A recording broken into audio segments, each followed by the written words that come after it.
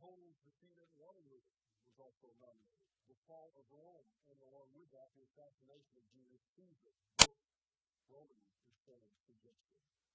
The invention of the printing press was a pretty big event. Columbus's discovery of the New World, the Renaissance in Western Europe, and the D-Day advances in World War II all have been nominated as the greatest, most significant event, singular event in human history.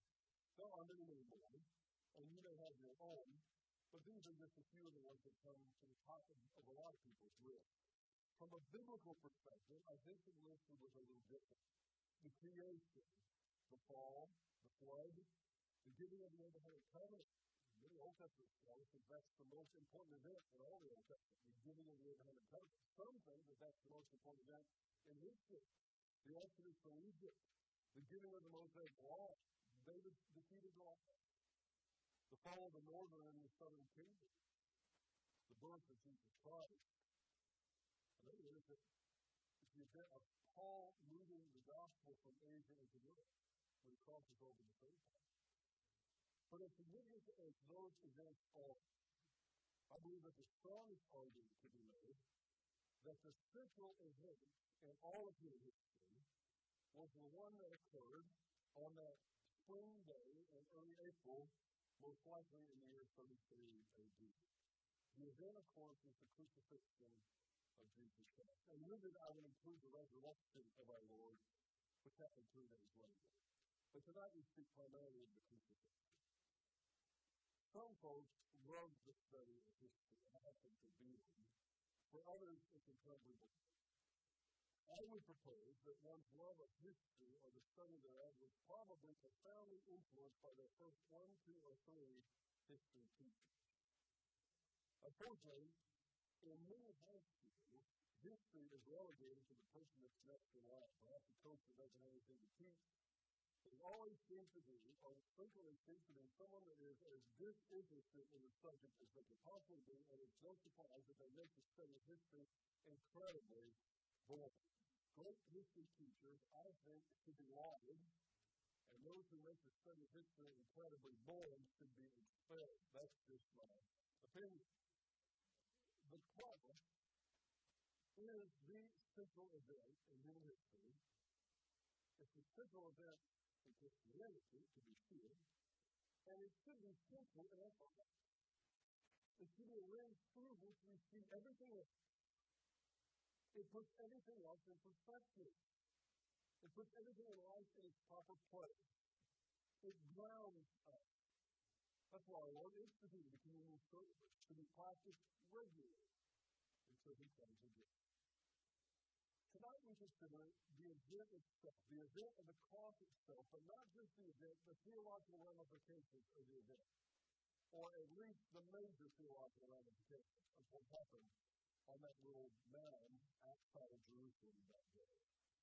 I want to set up housekeeping, and I would talk that, and I don't mean to be disrespectful in doing so, but arguments can be made for a Wednesday, a Thursday, and a Friday crucifixion.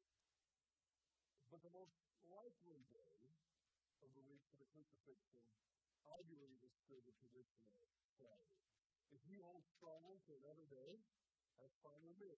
I am aware of all the arguments for all of the days.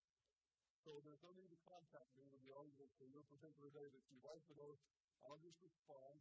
You may be right. But there are more important places, I think, to draw the line in the sand than the day of the week that Jesus was crucified. I think the crucifixion itself is a significant event. So, if you want to hold to a Wednesday date, that's fine. I used to for a long, long time. And there are many good arguments for that date. I don't think Thursday's arguments are very strong. Friday does, though, seem to have the best argument. Speaking of the crucifixion itself, we don't speak tonight of the trials, the arrest of the trials of Jesus. Simply the event of the crucifixion in this fundamental study. It was customary for the Romans to require the condemned prisoner to take the cross itself to its place of execution. This is a form of humiliation on their part. It would be like today, the condemned prisoner having to carry the vial of the lethal injection along with him and then hand it to the execution. It's a form of humiliation. We don't do that, but they certainly did. Historical research shows that most commonly the prisoner only carried the upper crossbar of the cross, rather than the whole cross. The whole cross would have probably been too heavy for most to carry. The upright portion of the cross awaited the condemned prisoner at the site of the execution. And there is no reason to believe that the execution of Jesus was anything other than a normal Roman execution. Even the crossbar, though, as Jesus proceeds to the place of execution, was too much for Jesus to carry in his weakened condition. And he apparently falls under the weight of the cross. Remember, he's been scourged, he's been brutalized all night long, and it was just not going to happen that he could carry that crossbar to the place of the crucifixion. The Roman soldiers, then, as you know, compelled a bystander to carry the cross. Simon of Cyrene, who carried the remainder of the distance up to the hill of the skull. Two others were also in this procession.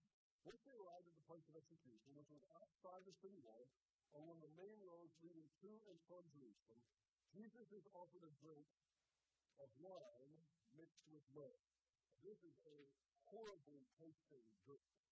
Matthew reports that he tasted it and then refused to drink it. This is traditionally understood to be a drink that would dull the senses. And they said that's why, tradition says that's why Jesus refused to take it. He wanted to have complete control of his senses as he's suffering on the cross.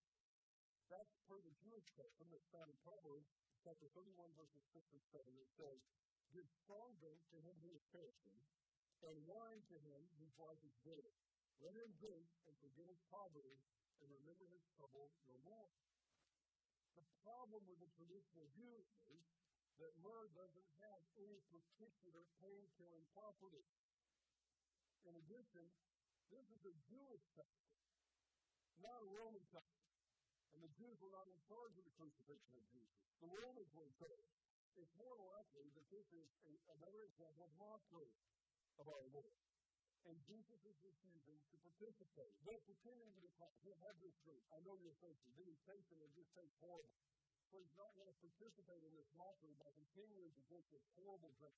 At approximately 9 a.m., Jesus is then crucified between the two criminals. As the Lord hangs between heaven and earth on a cross made of wood that he created, the soldiers gambled for his garment, another form of humiliation. The Romans ordinarily crucified their prisoners naked. Christian tradition has it that since Jesus' mother was present, the Romans made an exception in this case and allowed him to obtain a loincloth. I'm not at all sure that that's what happened. It doesn't sound consistent with their attitude toward our Lord that he would show some sort of mercy because his mother was sick. They had just brutalized him. They had just mocked him. They had just put a crown of thorns on his head and a robe of purple around his torso and bowed down and said, "Hail the King of the Jews." Do you think they were concerned with the sensibilities of his mother? Probably not the case. Paul Harris, the New Testament professor Dallas Singer, said in a personal conversation that he had with me about the matter, they had mocked him and beaten him severely. It's doubtful that he was allowed this small act of dignity. It's possible, but not at all probable. The probability is that Jesus hung between heaven and earth naked, with the skin on his back gone, in a state of total humiliation, with a crown of thorns placed on his head. Mockery, mockery, mockery. We don't like to visualize that. And I understand why we don't like to visualize that. We don't want anyone to stand on the cross, coming to us our sensibility. And we want to put a loincloth on him as if that's going to take away the humiliation. I can't say for sure, but if Jesus was crucified like a typical Roman crucifixion, he was not allowed any of the niceties, any of the sensibilities that we might hope that he was allowed. And we need to come face to face with these realities. This is what is going to get us into heaven. We don't say, well, it's our faith that got us into heaven. Wait a minute. It's his faith that received that gift. It's his blood that purchased the gift in the first place. So We don't do anything to get ourselves into heaven. We receive a free gift. That's not doing anything. Jesus Christ did all of it. Somewhere along this time, Pilate, who is thoroughly disgusted with the Jews by now, orders an inscription to be placed at the top of the cross that read in Hebrew, Latin, and Greek, Jesus the Nazarene, King of the Jews. The Jews were a little upset by that, and they wanted to take him down. And Pilate said, I said what I said, and not taking it down. Enough of this rebellion from you. So it stays up there. Mark chapter 15, verses 29 through 32, reads, those who pass by heard insults at him, shaking their heads and saying, so, you who are going to destroy the temple and build it in 3 days, come down from the cross and save yourself. In the same way, the chief priests and teachers of the law mocked him among themselves. He praised others, they say, but he can't save himself. Let this Christ, let this Messiah, this King of Israel, come down now from the cross that we may see him and believe. And then later on, we find out even those who are crucified with him will insult the cross. If you're a condemned human being and you're nailed to a cross with a garrison of Roman soldiers going to a contingent of Roman soldiers, and people start throwing insults on you, you may bow your head, but if there was a way that you could get off of that cross and stop the whole thing, you'd probably do it. Mockery will do that to you. It's one thing for someone to stay on the cross that couldn't do anything about it. It's another thing for Jesus to stay on the cross in the midst of this mockery when he could have ended human existence with one single thought. It would have been as though we would have never existed. And he could have done that. But he did. He is crucified between heaven and earth after having been brutalized, never having one sinful thought, and now Satan at his best, Satan is a mocker. And at his best, he comes before Jesus in the form of these people. I'm sure Satan motivated these people. These religious leaders. These are the religious leaders that are doing this thing. Who is this Messiah? Who is this Messiah? What kind of Messiah would be crucified? Let him come down and then we'll believe. You think they would believe if he would come down? Not in the middle. Because he came out of that tomb and they didn't believe. They made up stories about it. The disciples told about it. He wasn't really dead. No, they wouldn't have believed if he would have pointed 1,000 miracles in their presence. They had enough evidence. Most people have enough evidence. Now, not everybody. That's why we learn apologetics, to give them evidence. But most people have enough evidence. The first thing that's recorded in the Gospels that Jesus makes on the cross is apparently made fairly quickly after he's crucified. Because it's made while the soldiers gamble for his garment. Father, forgive them, for they don't know what to do. Probably not the first thing any one of us would say. But then we're not Jesus. We're not the Messiah. We're not the Messiah, the Christ. We have no business trying to pay for the sins of the world. Only someone who's perfect could do that, and he was the perfect God-man. That's why he said something we will never dream to say. Now, we might say it now because we've heard him say it. But had we not known of the cross, it's very unlikely we would have said when somebody's brutalizing us, crucifying us for something we didn't do, and mocking us in the process, then we follow close. Father, forgive us. They don't know what they're doing. The people he's talking to directly were Roman soldiers. Under Roman custom, 4 soldiers would have guarded each of the people being crucified, and each of those groups of 4 soldiers would have had a centurion in charge of them. There is an immediate contrast that we see between Jesus' concern for his execution and their complete disrespect for him. What a contrast! While the immediate contrast is those who are right there on Golgotha, the broader context includes all who had a hand in securing Jesus' position at the cross.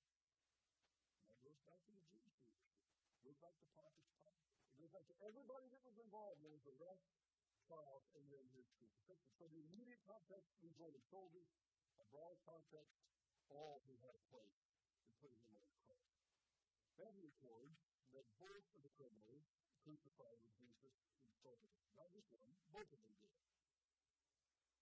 But while the first stopped, the second continued on. Now the first, or the second, depending on which one you want to say, but the one who stopped, and we chapter 23 encourages or brings out the second saying that Jesus said on the cross, when he said, truly, I say to you, today you will be with me in paradise. So the first statement, Father, forgive them for they know not what they do. Second statement, truly, I say to you, today you will be with me in paradise. In chapter 23 of Luke, verse 40, the other criminal rebuked him. Don't you fear God, he said, since you are under the same sentence? We are punished justly, for we are getting what our deeds deserve. But this man has done nothing wrong.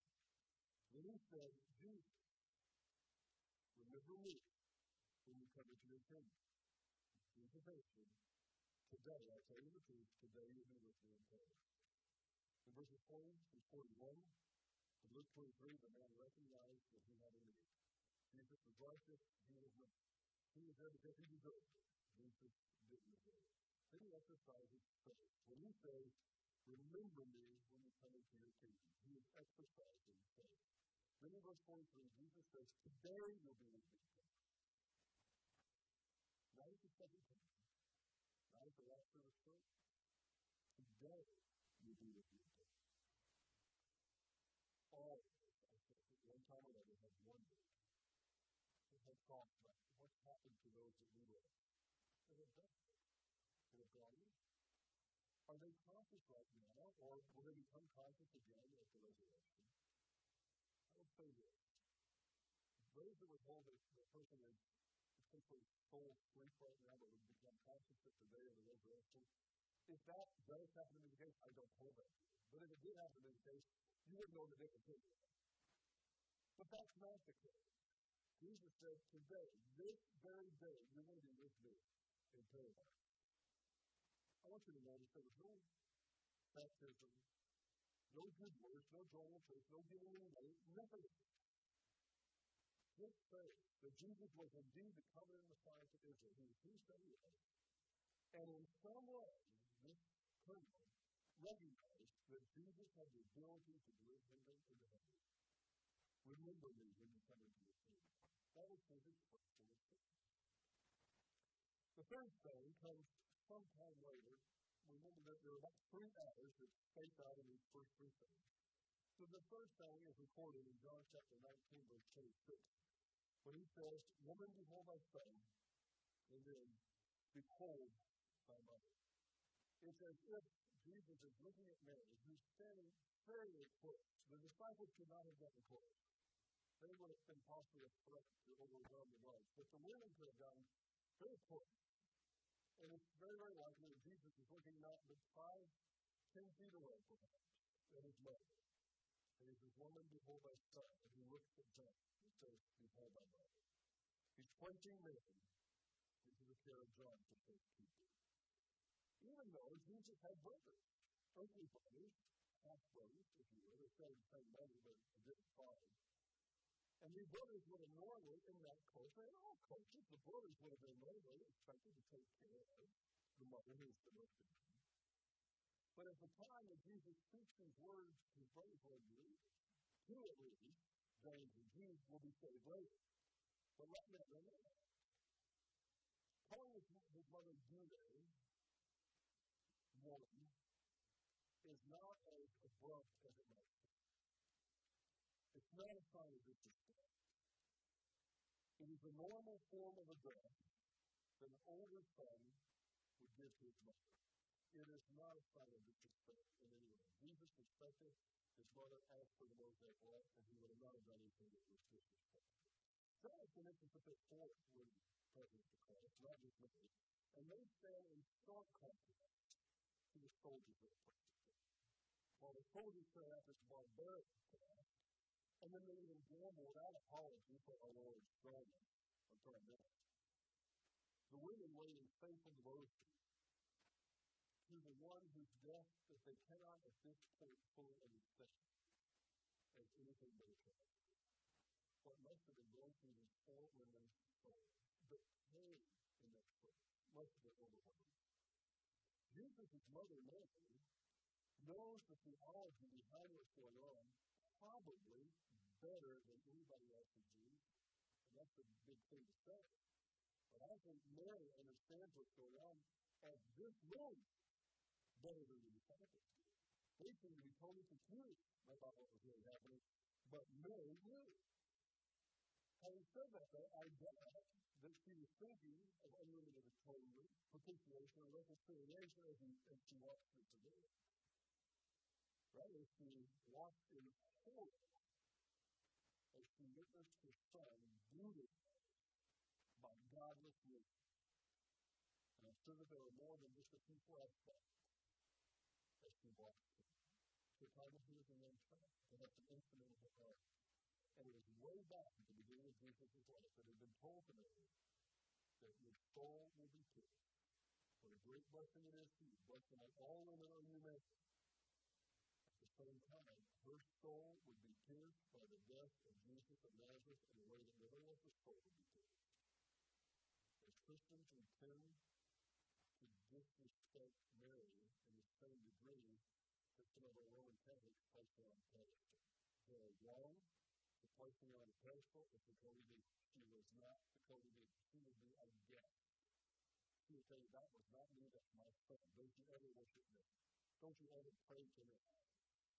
But it seems to me, to the same degree that some place her on a pedestal as the Cody did, we take her off that pedestal and treat her as something less than she was. She was the mother of our Lord's humanity. And she deserves to be respected.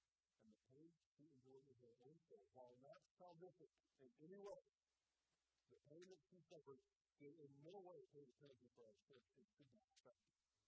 So I just wonder what she must have been thinking. It would be interesting to have a conversation with her someday in heaven if she could even express what she was thinking as she walked her son crucified.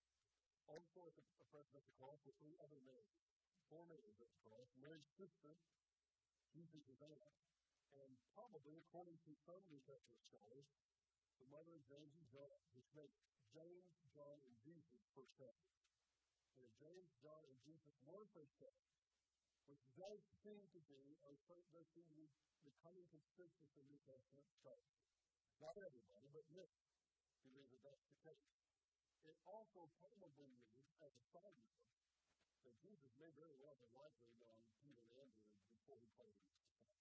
It's possible. They certainly lived close to each other. The population of that area was not that big. And I'm sure that it's travel between the towns. It's possible, although I would stake my life on it. Mary's sister, Mary the wife of Clopas, and of course, Mary my mother, Mary Magdalene, were all present at the cross, walking there, and very close to each other. In summary, the first 3 hours of the crucifixion, Jesus Christ uttered 3 statements. Father, forgive them, for they know not what they do. Today will be with me in paradise.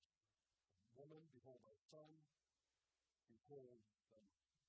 In these 3 statements, our Lord expresses his phenomenal grace.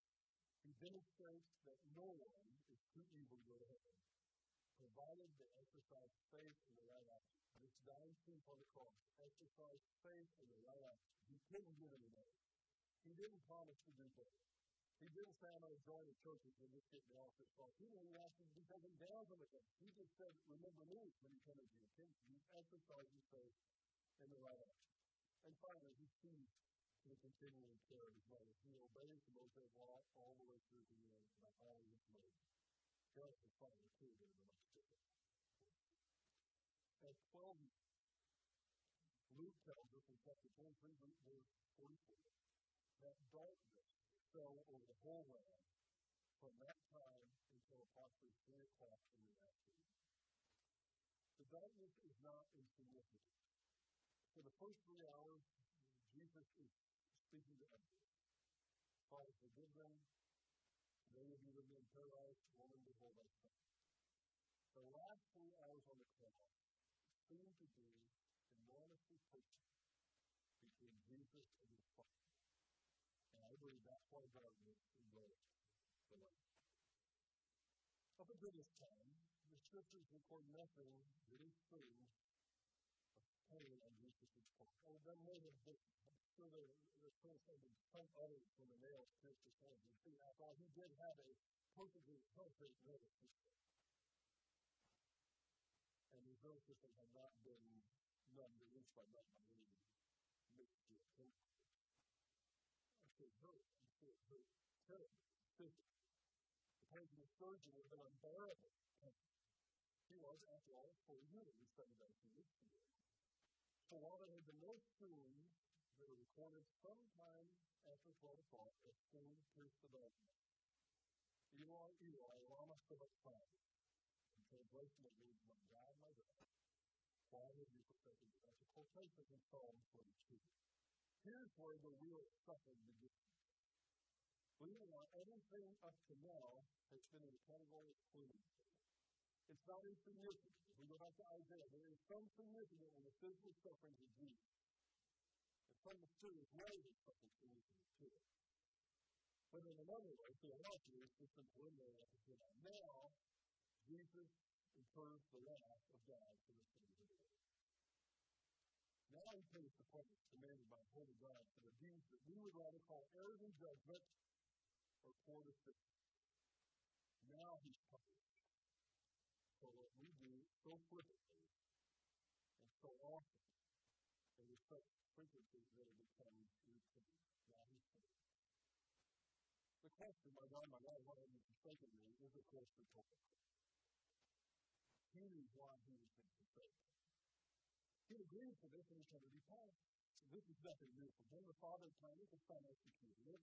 He who knew no sin was being made sin for us, that we through him might be made the righteousness of God in him.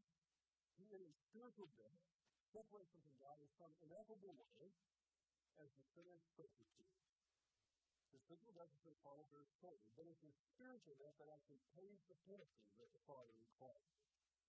In that is the imputation. This is the imputation of all things to him, and the imputation of his righteousness to us. He died as a substitute. That's why we call it substitutionary atonement. He was punished in our place. It's personal. Sometimes we think it's post-collective. We look at collective, we need community, but sometimes it's personal. This is personal. God demonstrates his own love towards us. Why do we think Christ died as a substitute for us, on behalf of us? And then, after a period of time, the Greek in the New Testament does at least open the possibility that Jesus said this repeatedly. It's not momentary, but it does open the possibility that he's saying over and over again. Perhaps for more than an hour. But it took 3 hours for the Father to lay every sin that has ever been committed in the earth on his Son, and he punished his Son for those sins. It almost sounds scary to say he was the substitute for our sins until we recognize that it's as if our sins were like this table. And God the Father handed the table to the Son on the cross and then judged him because he's holding our sins. Now, if it's me, I let the sin go. They were not my sins. That's somebody else's sin. People's sins are my enemy at the present time. When Jesus said, love your enemies, he's already done that. And it was you and me. It wasn't somebody else down the street. His enemies were you and me. And he's already done it. And he didn't let it go, but he could. After he's done that, with all of his theological significance, he says, I serve you. An apparent reference to Psalm 69:21. He got on the cross for 6 hours. He endured a brutal beating before him. His body was severely dehydrated. Loss of fluid from sweat and loss of fluid from blood would explain the dehydration. This time he accepts what they offer him. Sometimes we call it GI wine. It was military wine. Somebody nearby reached the wine and explained up to his mouth and the rest of the have you ever wondered why he took this but not the other drink? This had a special purpose. He needed to wet his lips so he could say one more thing that everybody could hear. And that was the Greek term tetelestai. And the point of it is finished. It was so important that everybody heard that word that he accepted something to wet his lips. The mission had been accomplished. Jesus had completed the work that had been laid upon him, decided upon in eternity past. And a broader theological context. The immediate context is he finished the work of the cross. It's over. He could die physically. In a broader context, we could say theologically that the work of salvation was also finished. Completed. There was nothing that needed to be added to that. This is actually the second in his faith that Jesus said. Back in chapter 17, verse 4, before he made the decision, Jesus said, I finished the work that the Father sent me to do. And that was a reference of the task of revealing the Father to mankind. That was one of his missions. But this is the other. Now the work of pain, the penalty of sin, was finished. The payment Jesus made to satisfy the Father was for all sin committed by all men. No sin was left out. Even the sins of people that were rejected. He paid for those sins too. No sin was excluded. Not Moses' anger, or David's adultery, or Paul's persecution of Christians was excluded. They were all paid for. All sin. One thing I want to note, though, because there's a version that's gaining a little bit of popularity. It's called the ransom theory of the atonement, and they say that Jesus paid a penalty to Satan on the cross. Well, that's just simply not the case. That particular application is popular in some circles today. Television features some of the Word of God, Word of Faith movement, or not Word of God, Word of Faith movement, both of that. Very popular people. But Jesus' price was paid to the Father, not to Satan. Satan's not a loophole. He's our debt. He's one of the ones God in the trouble in the first place by rebelling against God. So there's no ransom paid to Satan. The death of Jesus Christ on the cross renders all men favorable. Christ paid the penalty for all. This is one of the theological ramifications of what happened. The payment that Jesus made, while rendering all men favorable, saves no one until they accept it. The payment does not apply until faith is exercised. The gift was in purpose. You still have to receive it, to accept it, according to the terminology used in Jesus. And as we conclude, Luke chapter 23, verse 46 reports the final words of Jesus on the cross that are quotations from Psalm 31, verse 5. The first half of the verse only, when he said, Father, into your hands I dismiss or deposit my spirit. All having been accomplished, Jesus exhaled and allowed his spirit to rejoin the Father.